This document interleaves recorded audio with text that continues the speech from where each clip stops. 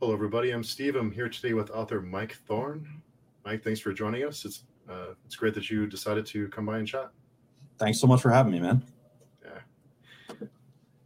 So, for anyone who may not be familiar with your work, what kind of books do you write, and what do you enjoy doing? I write horror fiction.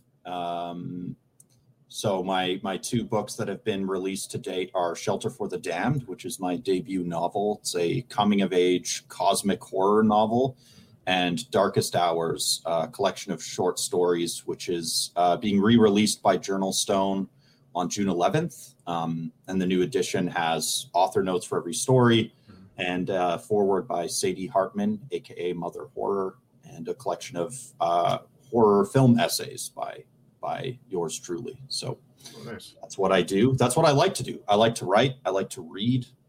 I like to listen to music. Mm-hmm. I like to drink coffee. Yeah. I don't know. Any type of coffee? What type of coffee do you prefer? When I'm going to the grocery store, the best option is usually Kicking Horse, but I like to get local coffee when I can. There's a place called Hexagon on my street where I get some good beans, so that's a good spot. Oh, nice. Yeah. Have you ever tried your own beans? Have you ever tried that? I have not. No, I feel like it would be potentially disastrous. So, like, you just do it in your oven, or what? How do you do it? I've seen some people do it in those little old-fashioned popcorn makers. That the popcorn comes over the little chute. I've seen some people use those to to get their beans ready. Yeah, it's kind of strange. Maybe one day. Yeah. So I was curious with Darkest Hours, what made you decide to re-release it with author's notes and with extra goodies?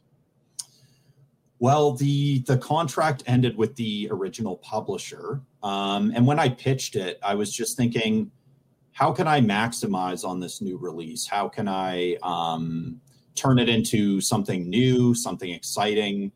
Author notes was one of the first things that came to mind. But then I also thought I've written so much film criticism over time, and it's kind of scattered throughout the internet.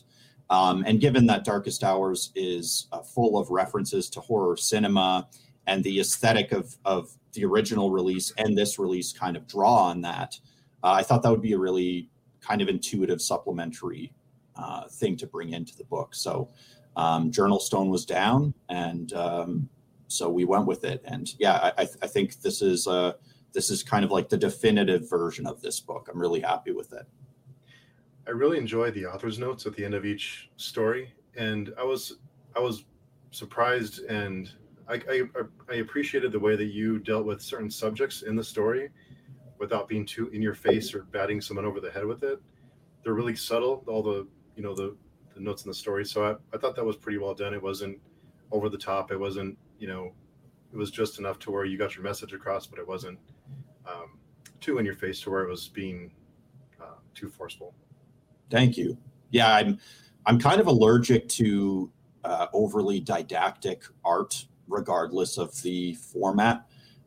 So I, as a writer, therefore, never seek out to write a message story. That kind of fiction just doesn't appeal to me personally.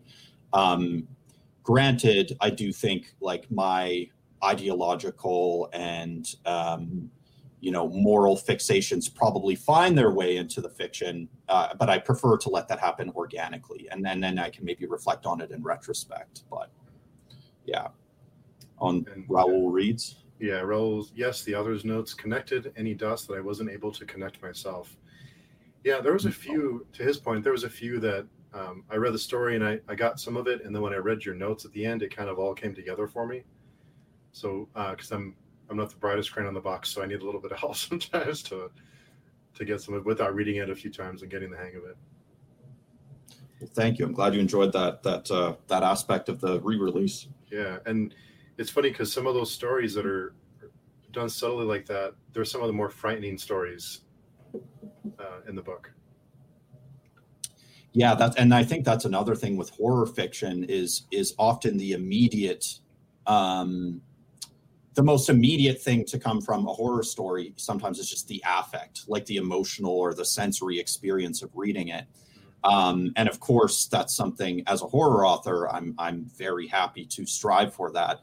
But usually I am grappling with more than just that. So for instance, a story like Hair, I think elicits probably a visceral response in a lot of readers.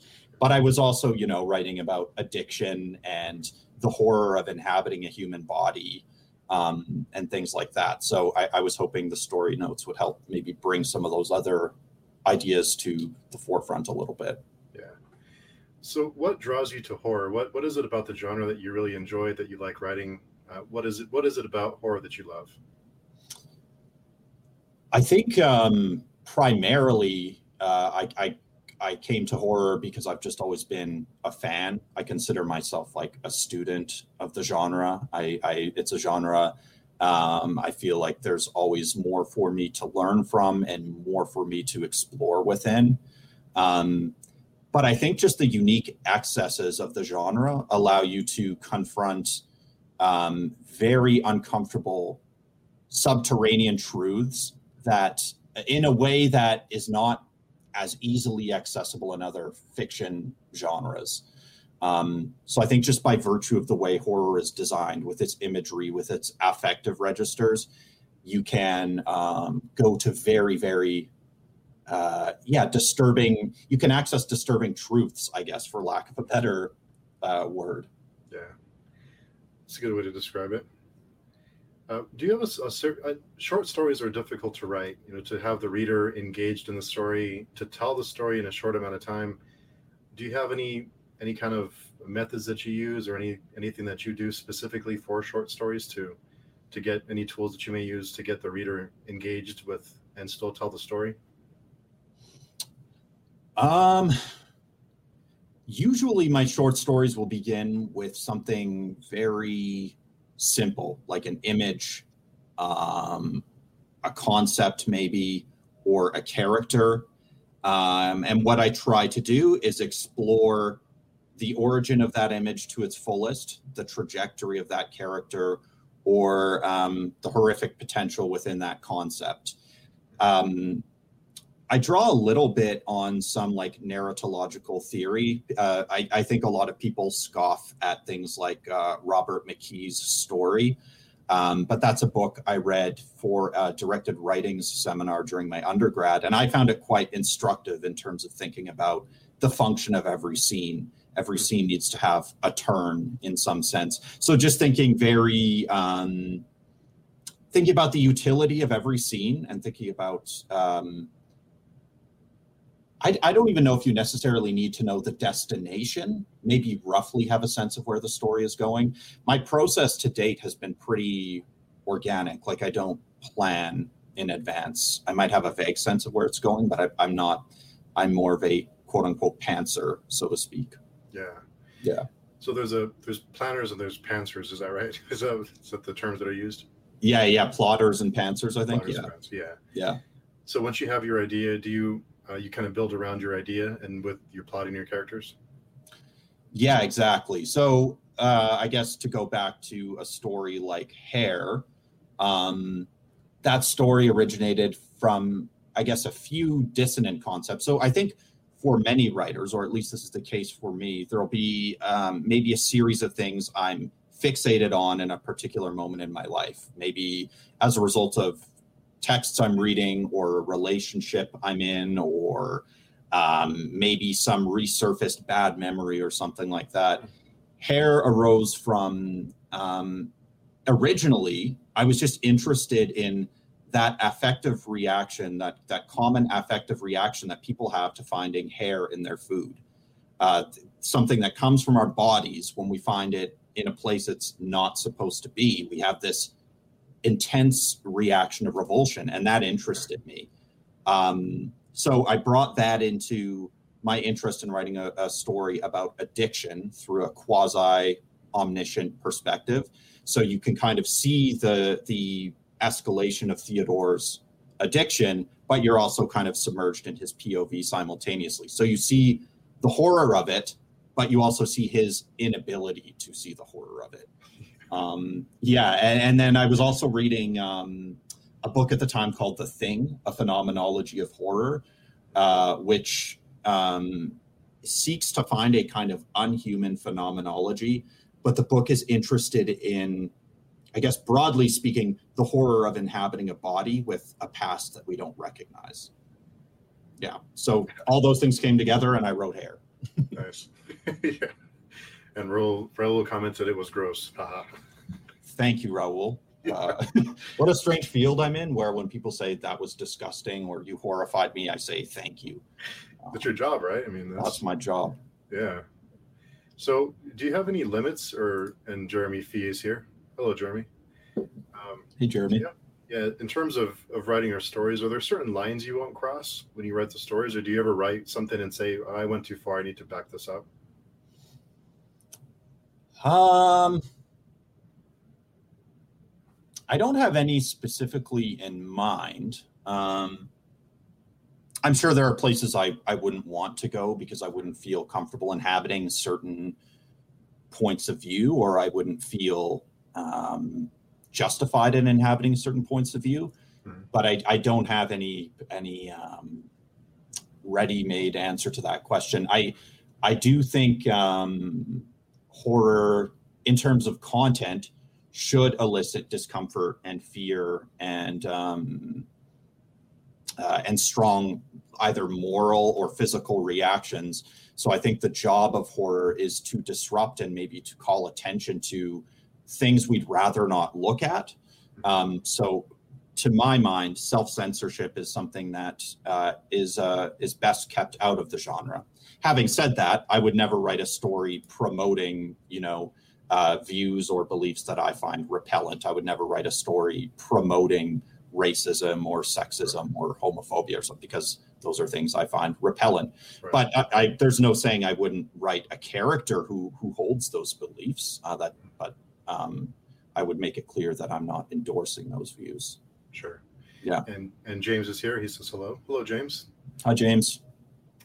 So when you develop your characters, do you ever develop them around people that you know or people you've met? Do you model them around people, whether it's in a good or bad way? Not as transparently as that. I think most of my characters are amalgams. Most of my characters have some piece of me in them somewhere, because after all, they came from my brain. There are definitely also fragments of people I've known or people I've heard about, maybe stories I heard growing up, or stories I hear on the train, or stories I read in the news. So it kind of comes from everywhere. Never. I've never written a character that's modeled explicitly after one person I've known. And Mazza Booktuber's here. He says, "Hey guys, can't wait to read this." Thank you, Mazza. I hope you dig it. Yeah. And you mentioned hearing stories you've heard. I'm always curious with, especially horror writers, if they've experienced any paranormal, if they've had any paranormal experiences that they've drawn on for their writing. Have you experienced anything you personally, or heard any stories that really got to you? I have. Yeah, actually, I just did an interview with my friend Maddie recently. She runs a really cool channel on alternative spirituality and witchcraft and stuff like that. Her and I have been batting around the idea of me coming back just to exchange our personal paranormal experience stories with each other. But I had, I'm pretty sure, a poltergeist in this apartment for quite a while. There hasn't been any activity for a while, but there were just so many different bizarre happenings that occurred over a span of time that I couldn't really explain it away. One of them that I didn't talk about in that previous interview is one morning when I woke up, the key to my apartment was bent at like a 90-degree angle. And I could not do this with, if I used 150% of my strength. People will often ask me, were you drunk the night before? The answer to that is no. And even if I was drunk, I don't turn into the Hulk when I'm drunk.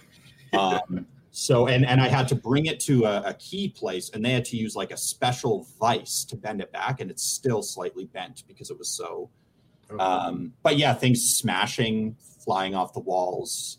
There was just a lot of really wild activity. And there was one occasion where my ex and her friend were both there when we had some Christmas lights over the archway to our kitchen, and they just turned themselves on. And there were 3 of us witnessing this. So I had a poltergeist, yes. Yeah. And my friend Elizabeth Sagewood is here. She says, hey guys, I'm actually on one of these live shows for once. Mike, I love Darkest Hours. Review is coming soon. Thanks so much, Elizabeth. I appreciate it. And Raul mentioned, is there any stories that you felt was too much and had to dial it down? I think kind of touched on that a second ago about things you would try and stay away from. Yeah, I mean, there was one story, I guess, in the original manuscript of Darkest Hours that I submitted, and the editor said he wanted to publish the book, but that particular story he didn't want to include. And in retrospect, I'm very glad he made that call, because I think the ideological angle of the story was a little too muddy. And now I'm very glad it hasn't seen the light of day. But I tend not to. I tend to try to avoid self-censoring. If I'm feeling uncomfortable as I'm venturing into a story, my natural instinct is to lean further into that. I believe that's my duty as a horror writer is to look at the things I don't want to look at, the things that make me uncomfortable. So no, if anything, I try to dial it up. If I'm rewriting a story, I'll think, how do I make this more affective, more intense? So. And our friend Epic Tales is here. He's in the building. What's up, Epic Tales? Yeah. So that's interesting about the strange happenings in your apartment. What made them go away, or are they just do you have periods of time between that you experience things? I actually think it was tied to my ex, because when she moved out, it stopped. And her family had a number of paranormal experiences in their home when she was growing up. And she used to work at a bakery, and she would often hear whistling when she was alone in the bakery. And a couple times we heard whistling when she was here. So I think it was like attached to her. Oh, interesting. Yeah. And nothing since she left, nothing at all. Wow. So I don't know. Make of that what you will. Yeah. I don't know. And Epic Tales says, I've heard so many good things about Darkest Hours. Oh, I'm happy to hear that, Epic Tales. Thank you. And it is available for pre-order now. And I've noticed that, especially in your author notes at the end of each story, you mentioned a lot of your inspirations and a lot of your ideas came from horror movies that you watched in the past. Have you ever considered going into the movie industry to participate in that part of it? Yeah, for sure. I've been in regular conversation with my good friend Jamie Blanks. He directed Urban Legend and Valentine, and 2 great Australian films, Storm Warning and Long Weekend. He and I are batting around several ideas at all times, and we're looking at getting something going. So I'm a massive fan of Jamie. I mean, Urban Legend is a classic. I have an Urban Legend t-shirt. So when I connected with this guys, I was very flattered and humbled and excited. So yeah, we're looking to develop something together. So fingers crossed for that. And correct me if I'm wrong, but I believe you mentioned on social media that you are writing an adaptation for Shelter of the Damned. Is that right?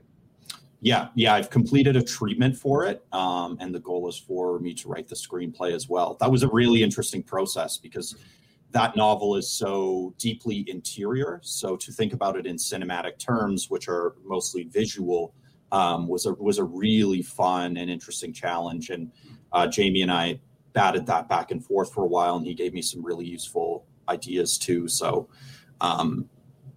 yeah, I'm hoping that one sees the light of day. That's the goal. Yeah. What was the biggest challenge in converting that from a book to a screenplay? What are the big points that you have to change to convert it over to something that would be developed into a movie or a TV show? I mean, the main thing is that in the book, you are very much inside Mark's head, the protagonist Mark's head. and he's a very disturbed character. And you, if the book works, I think you get a sense of the conflict and the turmoil inside of him. And to translate that to cinema requires a different set of tools. So you find visual cues and dialogue as a means of expressing those things, because you don't, I mean, I didn't want to use voiceover or something like that. I think that can work in some contexts, but in this particular case, it didn't seem to me like the right way to go about it. So that would probably be the biggest challenge with that particular book.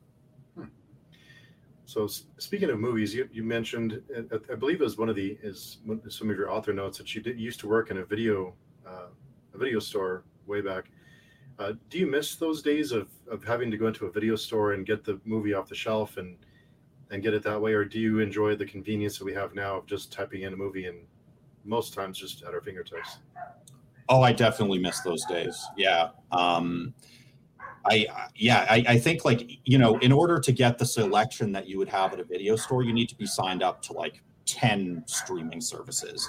You know, if you look at some of the biggest streaming services like Netflix, they have very few films that were released before like 1990.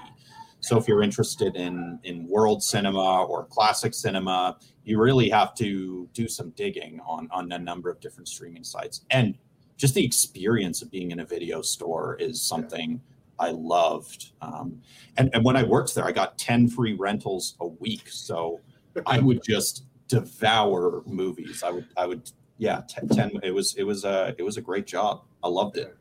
We used to, you know, every weekend we used to go to the store, to the rental place, and go search for the movie we wanted to watch. And, you know, you had to go and dig for it, and people, you know, they were scattered everywhere. I used to hate it. And now looking back, it was kind of fun, that experience of going in there and often, you know, you'd even find movies that you didn't plan on watching, then you just picked up because that's all that was left. You ended up enjoying it. Yes, absolutely. So Epic had a question. How much creative control do you have in the adaptation? Good question. Yeah. So, I mean, I'm the one writing the treatment. I would be the one writing the script. And Jamie, you know, is very, very respectful of the source and wants to give me a lot of creative freedom with it. But I'm also, you know, I deeply respect him and trust him. So any feedback he gives me, I'm like totally receptive to. But yeah, no, I mean, to this point, I had pretty much full freedom.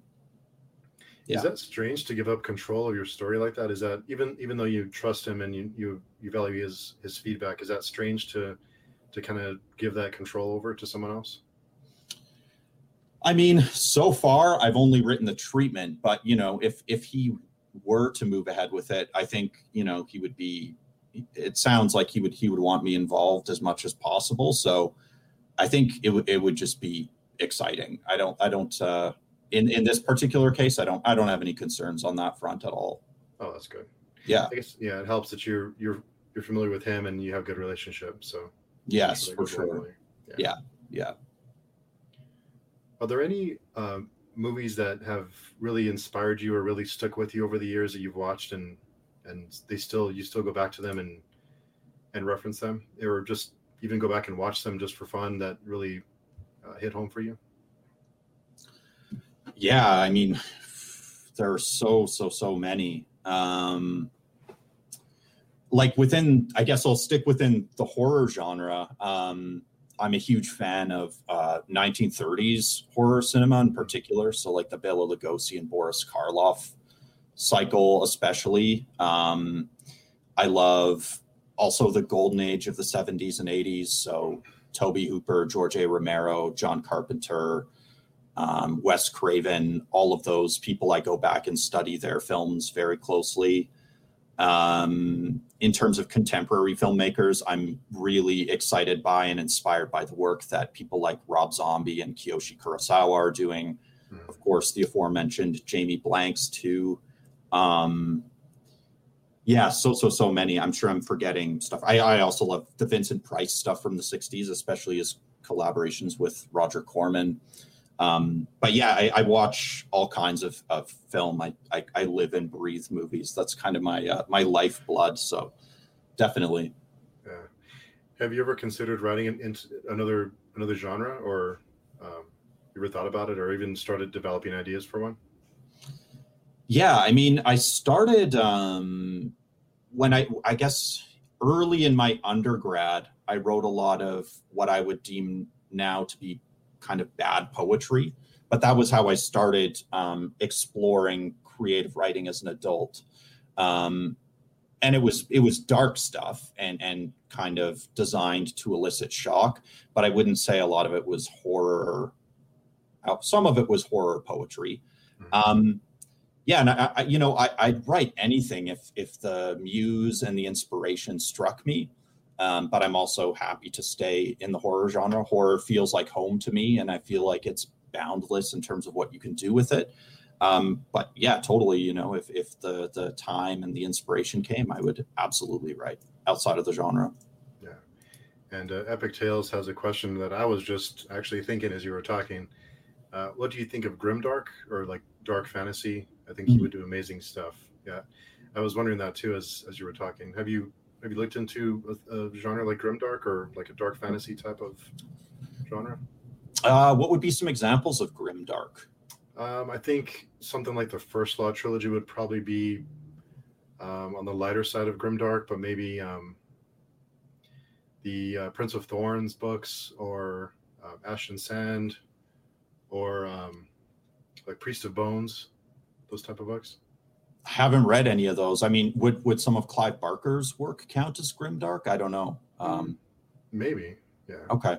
Yeah, I actually don't know a lot about that world. Maybe Epic Tales can give me some recommendations. Sounds cool, but I don't think I've, to my knowledge, I don't know if I've read anything within that world. It sounds interesting though. Yeah, we'll have to get a list together for you and cool. Suggest some books. I'd love that. Yeah.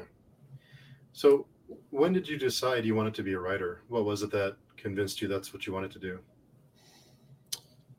I think it was just some pathological distortion that I was born with. I've always, as a kid, I would draw monsters and I would draw, things inspired by fantasy and sci-fi movies and books.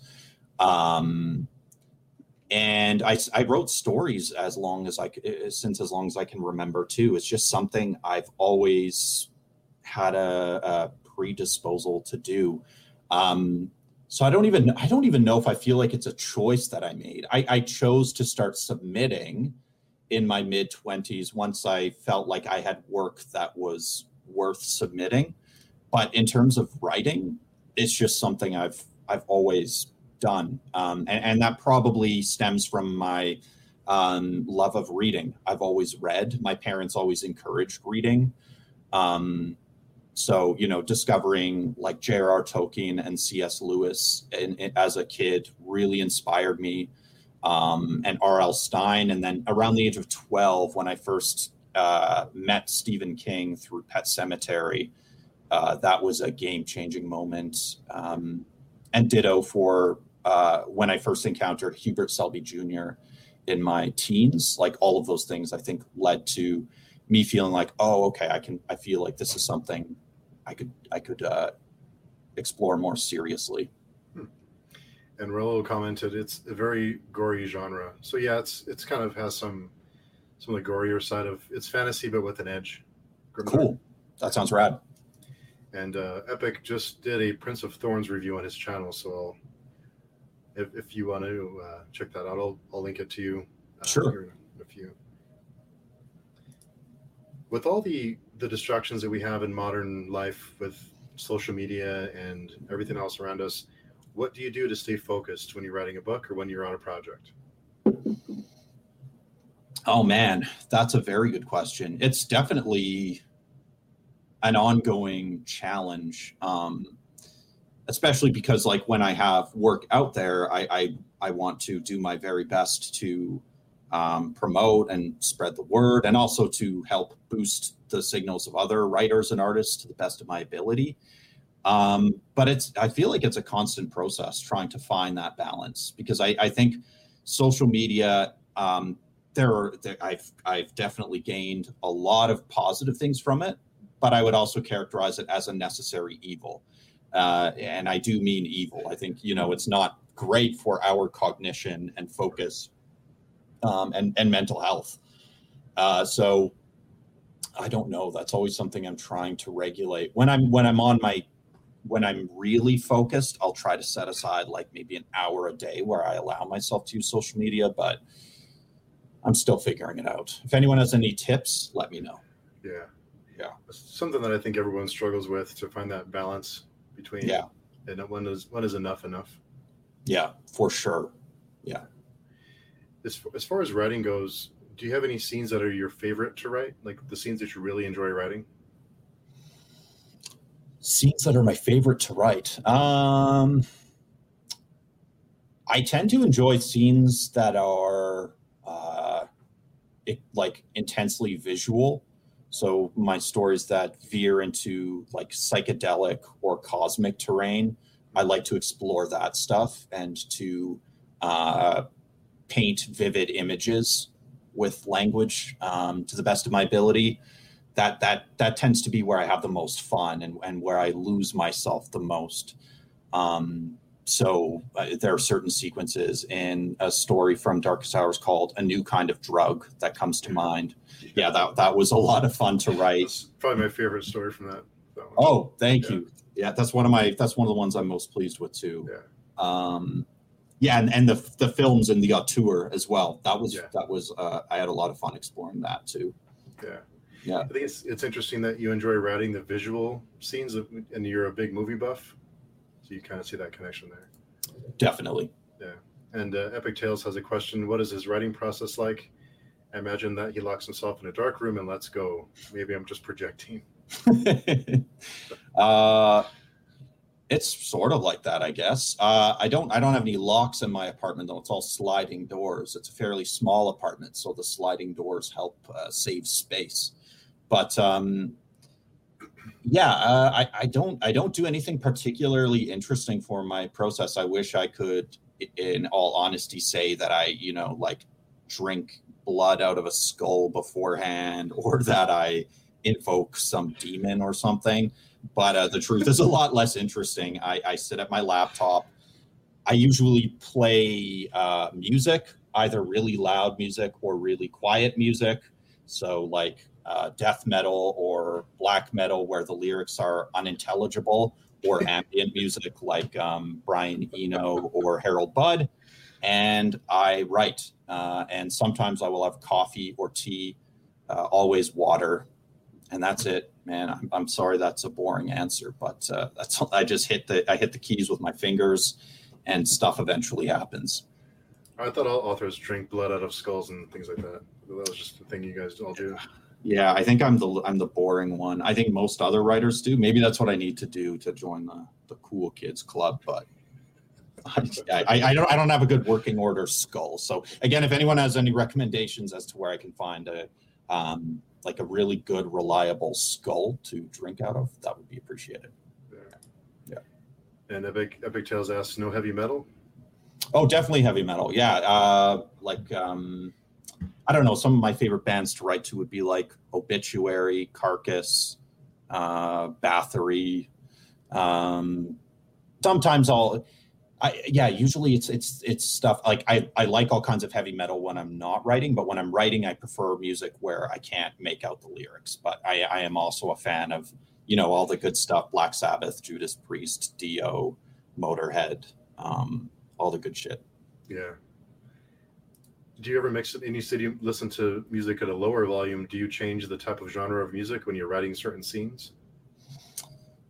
Not necessarily. Usually I just put on an album, and it's usually just to kind of drown out the outside world, to drown out the sound of cars on the street and people screaming on the street and things like that. So yeah, I'll just play, either ambient music, drone music, or like I said, wall of noise kind of stuff. Yeah. Unintelligible. Yeah. And you gained a fan. Epic is about to pre-order the Thank you, Epic. I appreciate that very much. Thank you. When you finish when you finish your process and you have the book written, how important is getting your book reviewed or edited by an editor? Do you do that? Is that part of the process that you take when you're finished writing your side? Absolutely. Yeah. So before I even submit my fiction, I have a group of writer friends who I trust to go to as the term is beta readers, like your first reader. So I often go to two amazing local writers named Neil Howell and Randy Schroeder, very good friends of mine. My older brother, Daniel, is a very talented writer. He usually looks at my drafts. And I have a friend named Tom Hubschmidt who writes more, I guess you could say, like literary or non-genre fiction. So I try to get a number of different perspectives.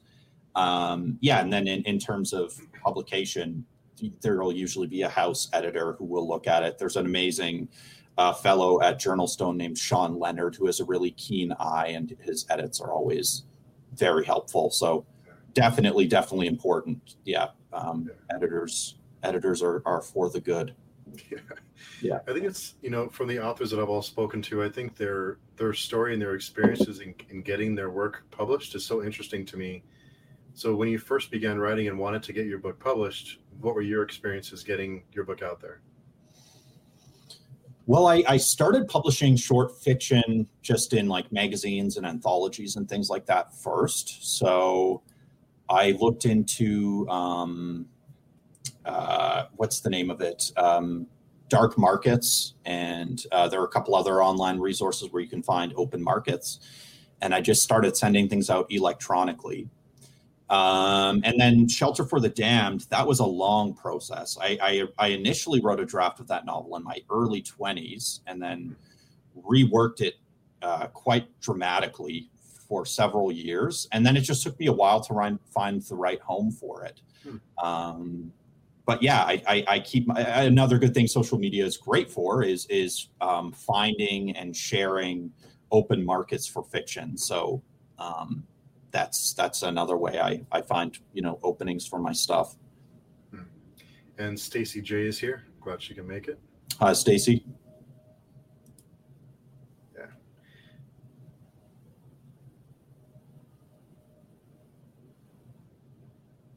Let's see. When you finish writing a book, do you celebrate, or is there something you do to enjoy the moment when you're finished and when it's ready for publication? I think maybe those are two different questions because I never feel like I'm finished a book until it has been accepted for publication. I do celebrate, though, when a book has been accepted for publication. Depending on where I'm at, I might go out for dinner or drink with someone special or have a mason jar of good scotch. Some humble form of celebration, but I do try to imbibe when the occasion calls for it. Yeah. For the cover art on your books, how much control do you have or input do you have on the cover art for all of your books? Journal Stone has been amazing on that front. Like for Shelter for the Damned, they asked if there were any artists I thought who would be good for it. And the name Trevor Henderson came immediately to mind. He's doing amazing work. And Trevor had actually very graciously shouted out Darkest Hours on social media not too long before Shelter was accepted. And they said, yeah, sure, Trevor's great. And then Trevor was also phenomenal to work with. He would send me sketches throughout the process, ask me for ideas. A lot of his original sketches were more of a kind of red and black palette, and they were gorgeous.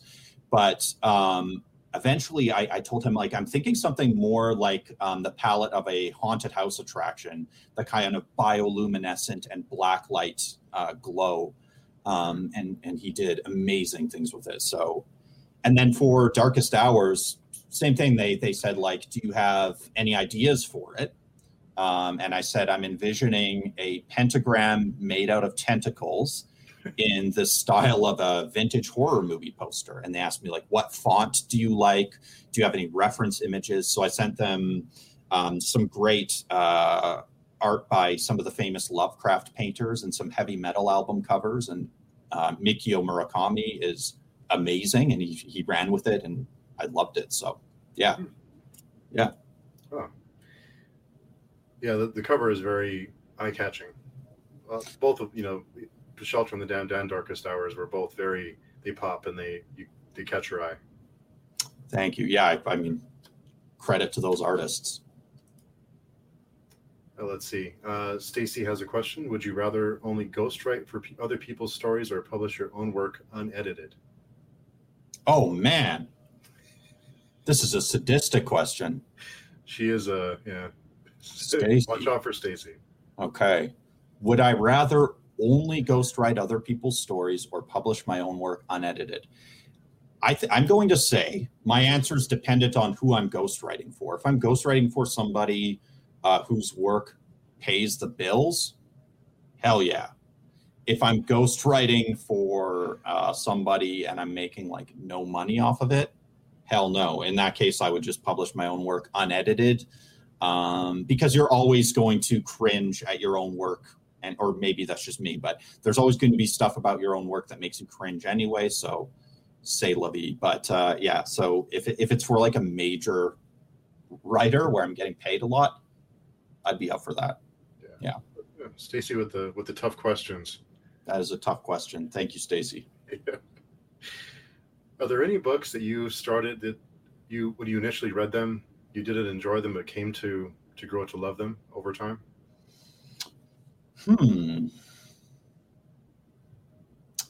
I mean, anytime I've written a novel, I go through periods where, like, you spend so much time with a novel. For me, I go through periods where I think, is this working? Or you question, like, is this too similar to X, Y, or Z? Have I been here before already? But yeah, by the time any of my work is published, I've grown to love it on some front, or I wouldn't put it out there in the world. But yeah, I think, going through the writing and revision process, I almost always have a stage or two where I think, is this working at all? So for me, that just comes with the territory. Yeah. Were there any books that other people have written that you disliked initially and then came to really love them?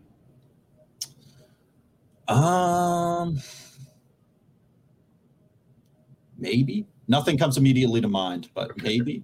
I read Stephen King's novel Revival twice because I was considering writing an essay on it, and I liked it better the second time, but I already liked it the first time. So that's the only. I don't often reread books, so that could be part of the reason why. Yeah. I usually don't read books more than once, unless I love them. Yeah.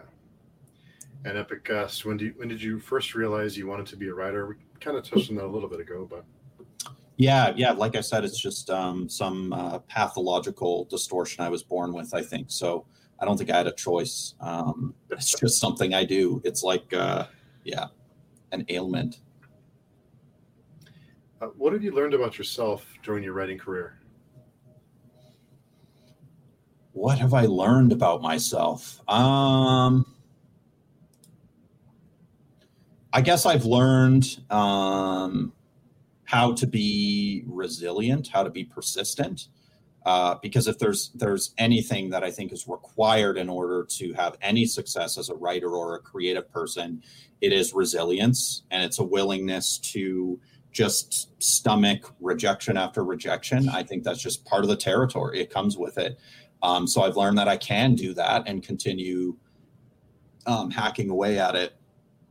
And maybe I've learned how fucked up I can be, but that's something I think I already knew. So I was like, that maybe I knew that going in. Yeah. Epic he's asking if there's any tips for an aspiring writer like him. Yeah, for sure. I would say similar to what I just said, Epic, just don't give up. There will be lots of rejections. That's not a reflection on you or your work.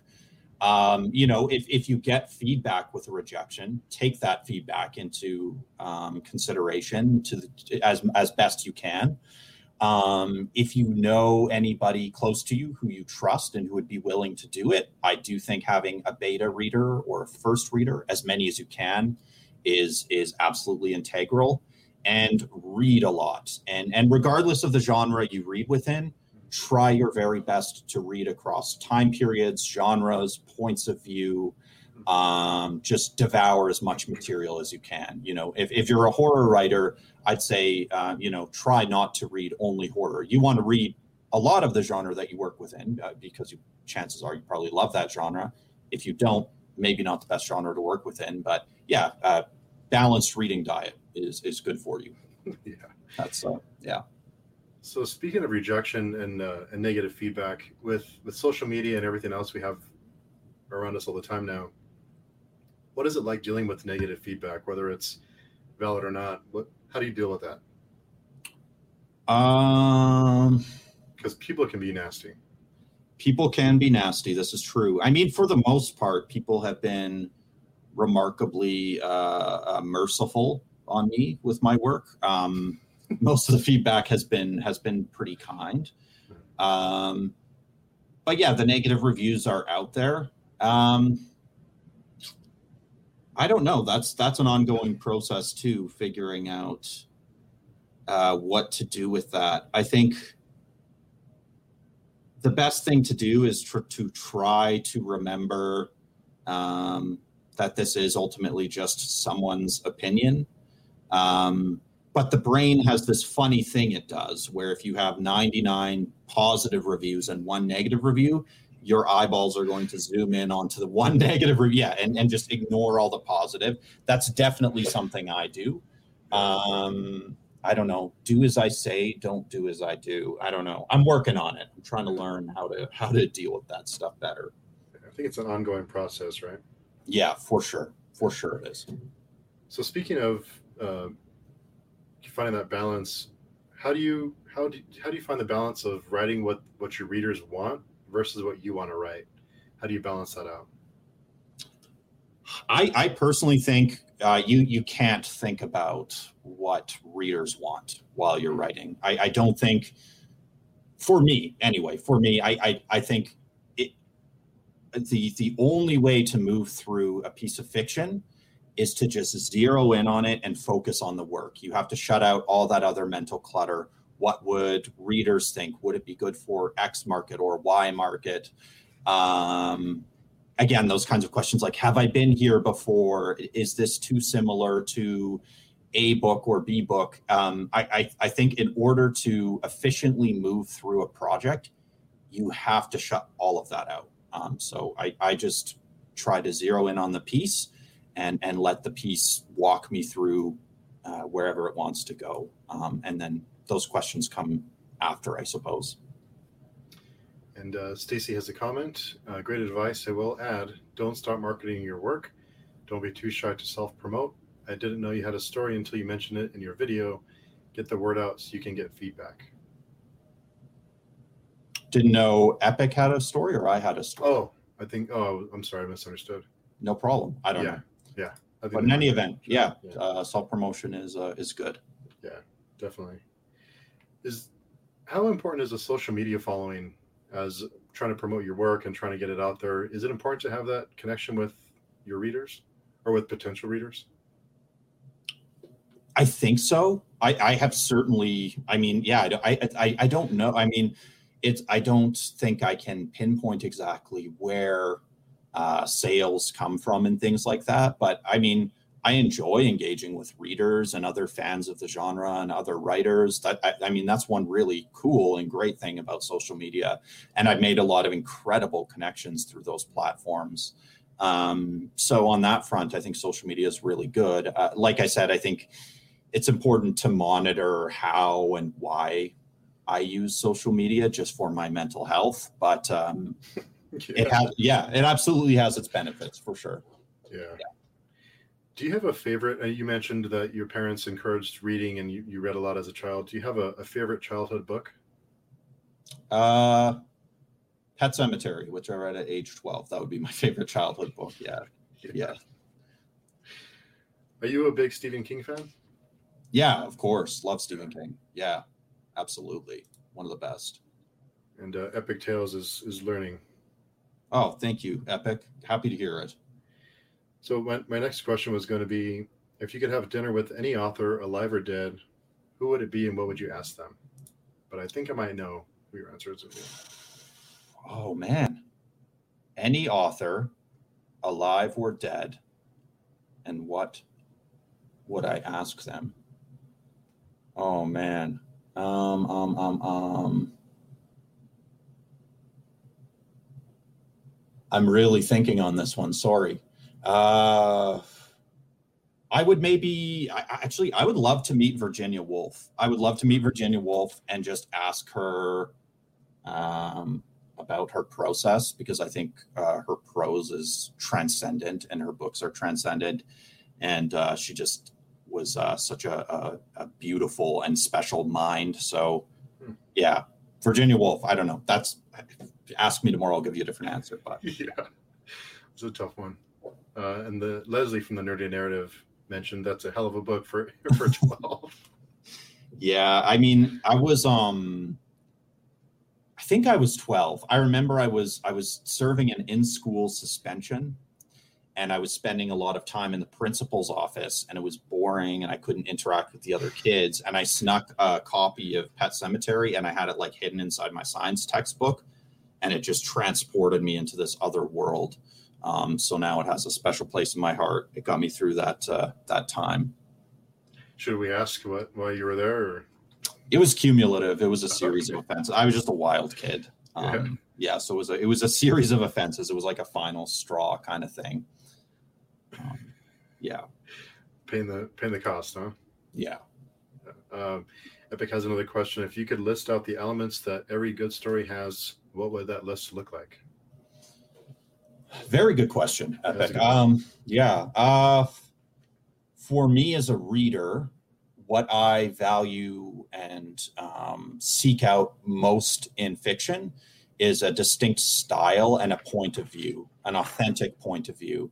And that's not necessarily something you can learn. Some people might argue that you can. And I think you can pick up residue of other writers that speak to you and kind of consolidate that into a style. But that's usually something I either connect with it or I don't. I see like, this is a unique point of view. This is a style I haven't encountered before. And that's what tends to draw me in first. Other than that, an efficient prose style. You have to be able to write a sentence. That's a big one. And other than that, it's fair game. I mean, yeah, you have to be able to write a sentence. And I really, for me, more than anything, more than genre, more than the content of a story, more than character, more than anything, is the point of view like real? Is this real, and is it distinct? Because if you're coming at it from a real place, I think that's where exciting and electric fiction comes from. That's just my point of view. It's a good question and a good answer. Thank you. Yeah, great question, Epic. Thank you. That was a really good one. Do you believe in writer's block? Yeah, I do, because I've encountered writer's block. Yeah, writer's block is, some writers say it's not real or whatever. Maybe for them it's not. I don't think that's something that can be applied to every writer. Sometimes it can be circumstance or mental health or whatever can just get in the way of your productivity. I think the best solution is to try your best to continue reading. Don't beat yourself up. Allow your process to be what your process is. And yeah, for me, I think when I'm at my most productive is when I'm most regimented as a writer. So I've gone through periods where I'll write for an hour at the same time every morning or 2 hours at the same time every morning. And that tends to help me stay on track as a writer. But I've also encountered periods where it's just not coming. So, yeah. And Stacy mentioned Pet Sematary scared the crap out of her. I stopped reading for a while after that book. I stopped reading Stephen King for a while after that book. I was 11 at the time. a fellow horror maniac. Very good. Yeah. And Kayla Lenzen is here. She recently did a review, or she recently read Darkest Hours as well. Yes, thank you, Kayla. That was a great. I really appreciated that. I checked out that video. Thank you. And she does some really great reviews. Kayla has some really awesome reviews. Fantastic. Epic has a question. How has your prose developed from your first book? How did you develop it? Was it a conscious or an unconscious process? So I actually wrote Shelter for the Damned before anything in Darkest Hours. And for me, my prose style definitely arises from my influences to some extent. So for me, that process of exploration through reading is very instrumental in terms of developing style. So like I said, when I first encountered King, that was a really electric and exciting moment. When I first encountered Hubert Selby Jr., that was a really deep connection. Jim Thompson was another one. Virginia Woolf, as I mentioned, Edgar Allan Poe, H.P. Lovecraft, Herman Melville. So when I encounter a writer who really excites me, I just devour as much of their work as I can. And I find when I have that sort of relationship as a reader, that enthusiastic, alive relationship with a text, that tends to find its way into my writing. So I really think it's just a matter of staying active and curious as a reader. I don't know if that answers your question, Epic, but if you have any follow-up questions, I can try and answer. And you did mention the importance of having beta readers or someone to look over your work. Yes. How do you choose those people? How do you decide who should read? Who should be a beta reader? What type of feedback you're looking for? How do you decide on beta readers? So how I decide on beta readers is there are people I'm close with whose work I've read, and I admire and respect their work. So I trust their input. So I mentioned Tom Hubschmid, Neil Howell, Randy Schroeder, and my brother Dan. Those are all very skilled writers. I'm close enough with them where I don't feel too guilty asking that, because it's a big commitment to look at someone's work. So I wouldn't just ask a stranger personally. And in terms of the types of feedback I'm looking for, it varies from piece to piece. Sometimes I'll say, I feel like this ending isn't quite having the impact I want, or I feel like X scene and Y scene aren't connecting in the way I'd like, or I feel like Z characters' motivations are unclear. So it might depend on the story, or sometimes I'll just send it and say, let me know what you think. Is there anything you'd recommend changing? That varies. And like I said, I like having a variety of writers too. So Neil Howell writes crime fiction. Randy Schroeder writes kind of experimental, psychedelic, punk adventure fiction, very unique. Tom writes character-focused literary fiction, and my brother writes a mixture of dark, realist fiction and some horror stuff as well. So I just try to get as many different POVs as I can. And Leslie from the Nerdy Narrative commented, I was late joining, so I apologize if someone asked. But Mike, would you please give us another Shack story? I would love an origin story for the Shack. Hal, I'd love a follow-up too. Interesting. I'll think about it.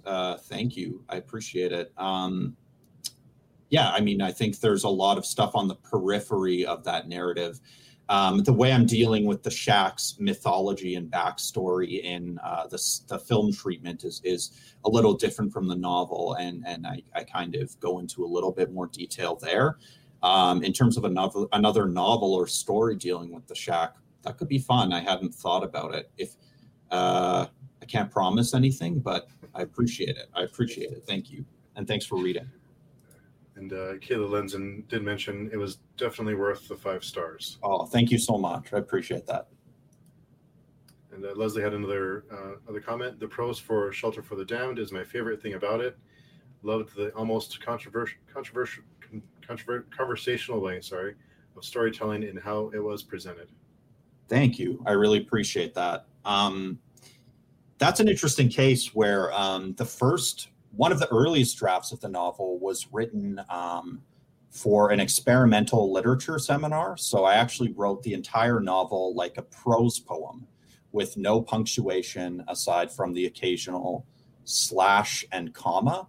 I was too liberally influenced by Hubert Selby Jr., I think. But I also had these kind of concrete poetry sections where I would show the shack materializing out of slashes and commas. And obviously it has been dramatically reworked since then. I was reading a ton of Jim Thompson around the time I wrote that book. And I think his prose style, that kind of conversational style you're describing, I definitely owe a lot to Jim Thompson, the way he narrates his novels in alignment with his protagonists. So thank you, though. I appreciate that very much. And we talked a little bit about, before we went live, about the pandemic and in the past year and a half or so. How has the pandemic and just life in general changed your approach to writing or the way that you approach certain stories? Because I think we all see those types of stories a lot differently now. Before, we kind of saw pandemic or those kind of stories as science fiction and, never really thought. But now it was life for a long time. It still is in some places of the world. So how has that changed your process? I guess the most overt way it has affected my process is the first story in my forthcoming collection, Peel Back and See, which comes out from Journal Stone in October. It's called Havoc, and that story features a protagonist who's living in lockdown and who becomes obsessed with this very scary live feed on the internet. So that story actually peripherally addresses the current circumstances we're living within. And then I think it probably unconsciously informed some other stories I wrote during this period. I wrote a story called Offer to the Adversary, which will also be in Peel Back and See, and that's in a new anthology called Beyond the Book of Avon. That story features this art scholar who becomes obsessed with a painting by this famous occultist artist, and she becomes I don't want to spoil anything, but I guess I'm dealing a lot with screens and surfaces and people being absorbed into screens and surfaces. And I think that probably has something to do with the fact that I've been living in a screen mostly for, over a year now. So, yeah. I think it's so fascinating the way that we see those types of stories now, and because everyone ran out and was watching, forget the movie, with Matt Damon in it, the Contagion. Yeah, everyone was watching that at the beginning when it all started, and we all viewed it a little differently when it was live. Yeah, really interesting. Do you write or do you enjoy any other types of art other than, I know that you're into movies and music and books, but do you ever paint or draw or do anything like that? I drew a lot as a kid. It's not something I've kept up. But I used to, come up with creatures and other planets and worlds and stuff like that. I wrote a very unreadable book in my youth called, I was probably like 10 or something. It was called Long Ago, and it ripped off Star Wars and Lord of the Rings in equal measures. So things like that really excited me. But yeah, I love visual art too. Like many fans of horror and dark art, I'm a big fan of Bacon. And in pre-pandemic times, I loved to go to the art museum, but that's something I haven't done in a long time. But music, cinema, I like it all. Yeah. I noticed recently I know you post a lot on Twitter about movies and things, and I noticed you posted a lot about Nicolas Cage lately. Mm-hmm. So tell me about Nicolas Cage. What's it seems like you're a fan of his. Huge fan. Yeah. I just think like his approach to acting is really radical, malleable, versatile, and the way he inhabits his roles often shifts the entire film in really fascinating ways.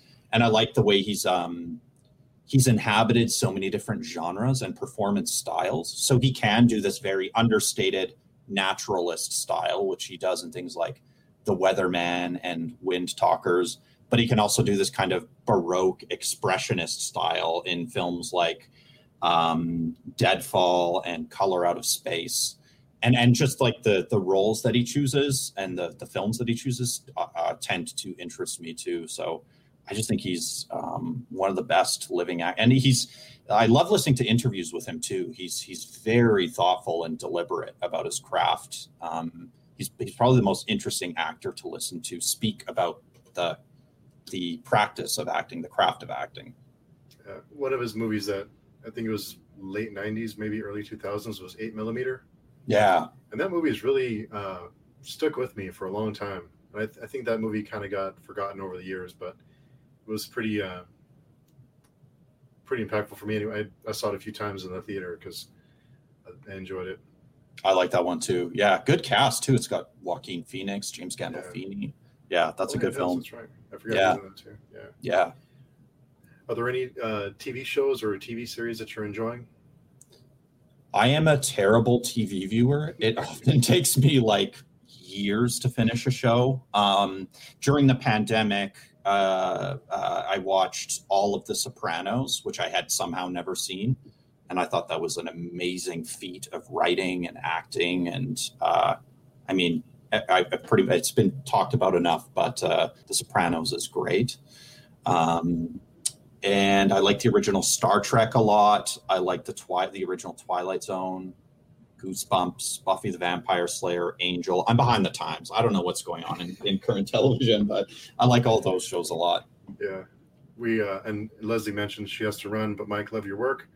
Got Darkest Hours Expanded Edition pre-ordered. Looking forward to digging into it. Thank you so much, Leslie. I really appreciate the support. Thank you. Leslie's great. Yeah, she's awesome. Yeah, we recently watched or rewatched Dark on Netflix. I'm not sure if you're familiar with it. Mm-hmm. It's like a science fiction, maybe horror, but we would watch each season and come back and talk about it. So I was curious if you were watching a series like that because some elements of horror in it, I guess. Oh, cool. Yeah, no, I tend to spend most of my viewing time on movies. I should get better at keeping up with TV, but what can you do? There's only so much time, right? Yeah, there's only so much time. Yeah. So you watched The Sopranos for the first time? Yeah. Have you seen that? Yeah, I've seen it probably 3 times over. Oh, I can see it. Yeah. It's so good. Yeah.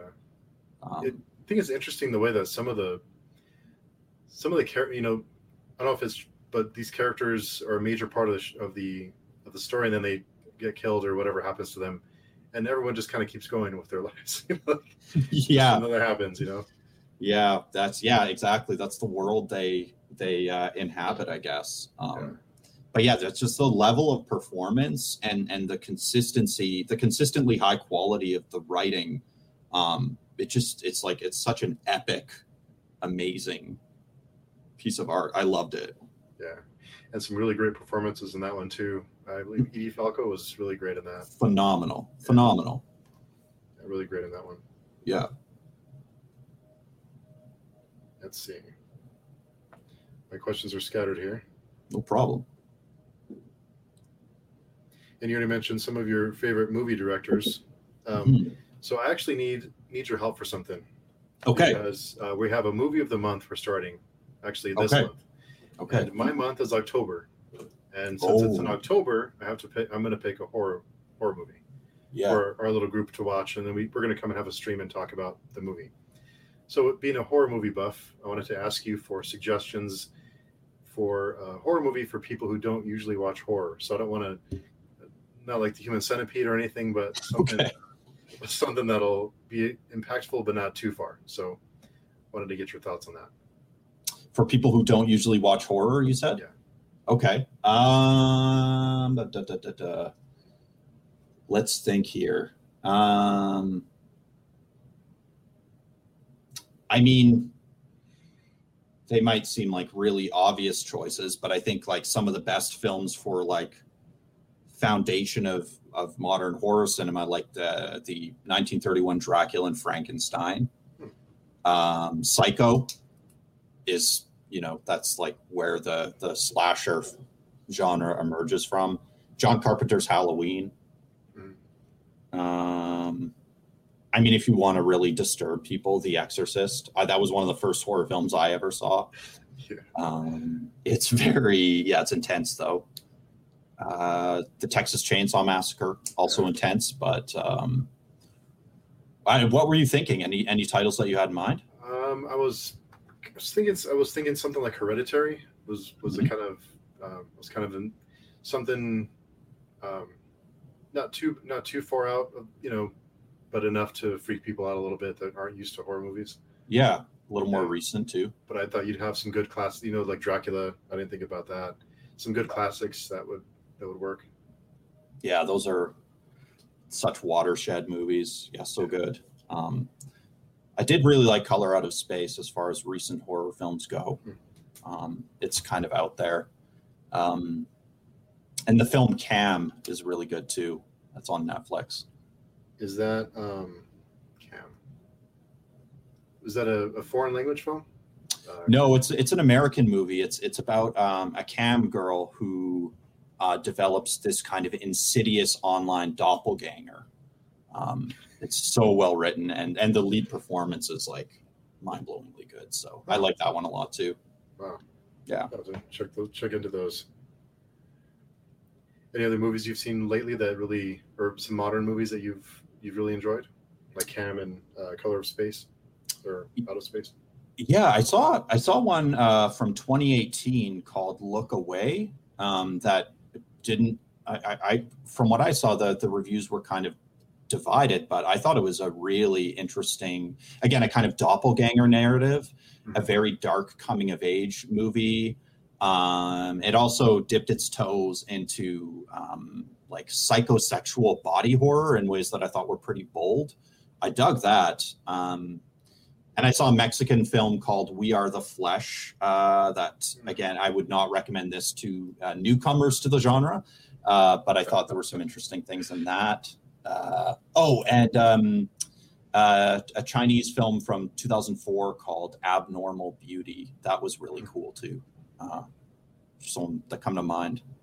When you mentioned body horror, I thought of I believe the name is American Mary. I don't know if you've seen that. Mm-hmm. Yeah, I have. Yeah. It's been a while, but yeah, I love Catherine Isabel. She's great.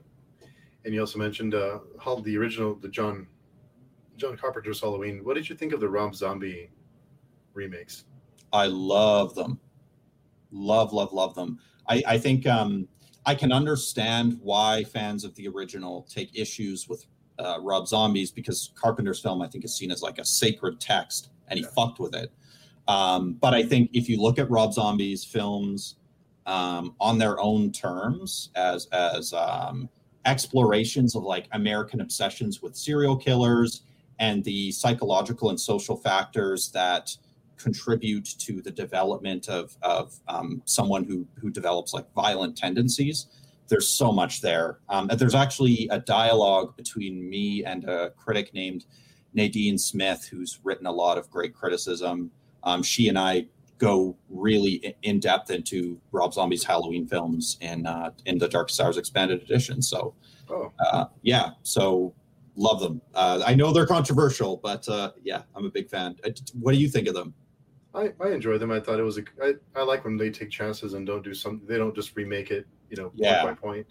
So I appreciate the fact that he just went for it and did his thing, and didn't try and change course or compromise. It seems like he did what he wanted to do and didn't change too much. So I can appreciate that.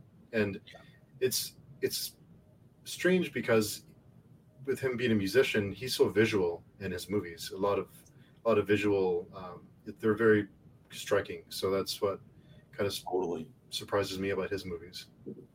Yeah, he's definitely one of my biggest inspirations. And I mean, again, around the age of 12 or whatever, I had a copy of Hellbilly Deluxe on steady rotation in my Discman.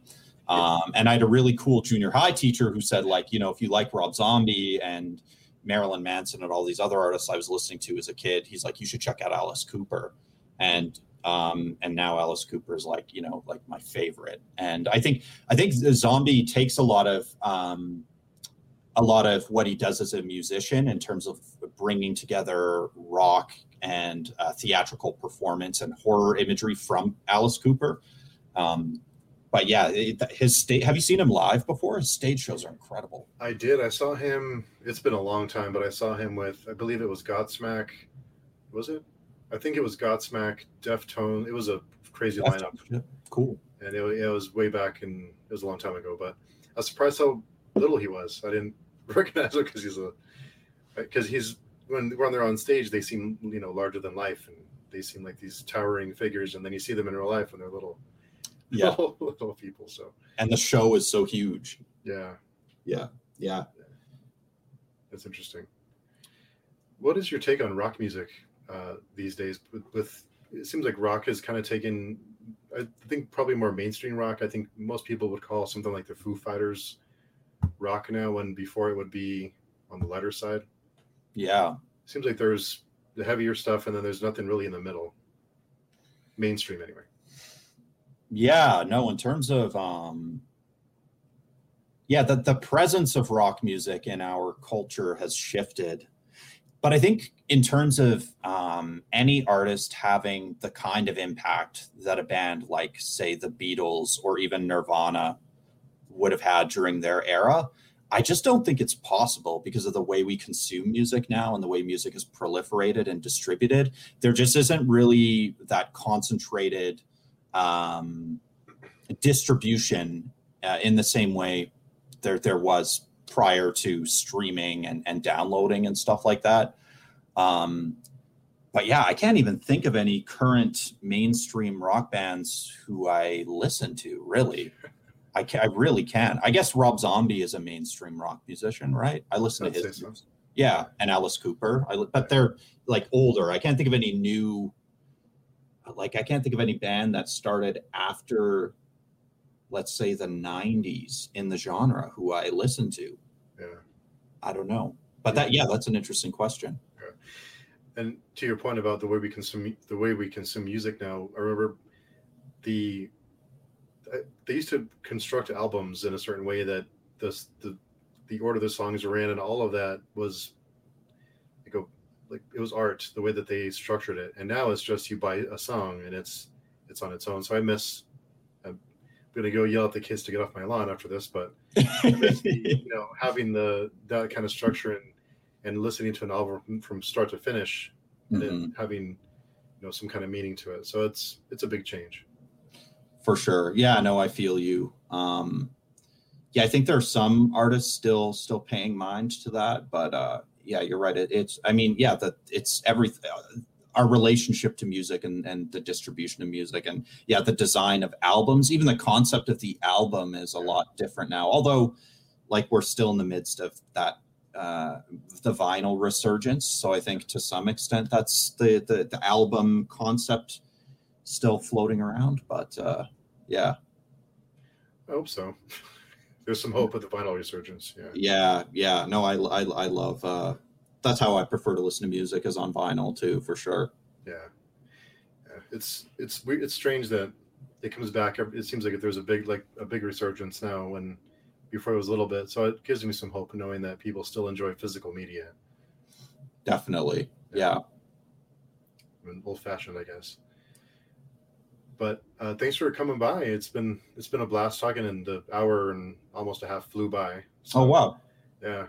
So I don't know if anyone in the comments has any questions, but get them in if you can. But thanks for stopping by. It's been a lot of fun. I know we've been talking about it for a while, so we're finally here and finally get a chance to chat. Yeah, thanks so much for having me on, Steve. It was a lot of fun. Yeah, this is probably one of my favorite things to do on YouTube, is just conversation. So it's a blast. Absolutely, I really enjoyed it. Yeah, thank you so much. And so it sounds like Epic learned a few things. So you helped him out with his writing. Oh, that's great. Thanks so much, Epic. Thanks for listening in. Thanks for the support. Yeah, cool. Yeah, Epic is a really nice guy. Yeah, and I'll send you his review of Prince of Thorns, and be curious what you think of Grimdark. I think there's some elements that are in that genre that I think you might gravitate towards. Cool. I'll check it out. Thank you, James. I appreciate it. Thanks for listening. Thanks James, for watching and commenting. Cool. Well, Mike, it's been fun. Thank you for stopping by. It's been a blast. Thank you likewise, bro. Yeah. Appreciate it. Thanks everyone for asking questions and participating. It's been a lot of fun. Thanks, guys. Appreciate it. Stay spooky. Stay safe.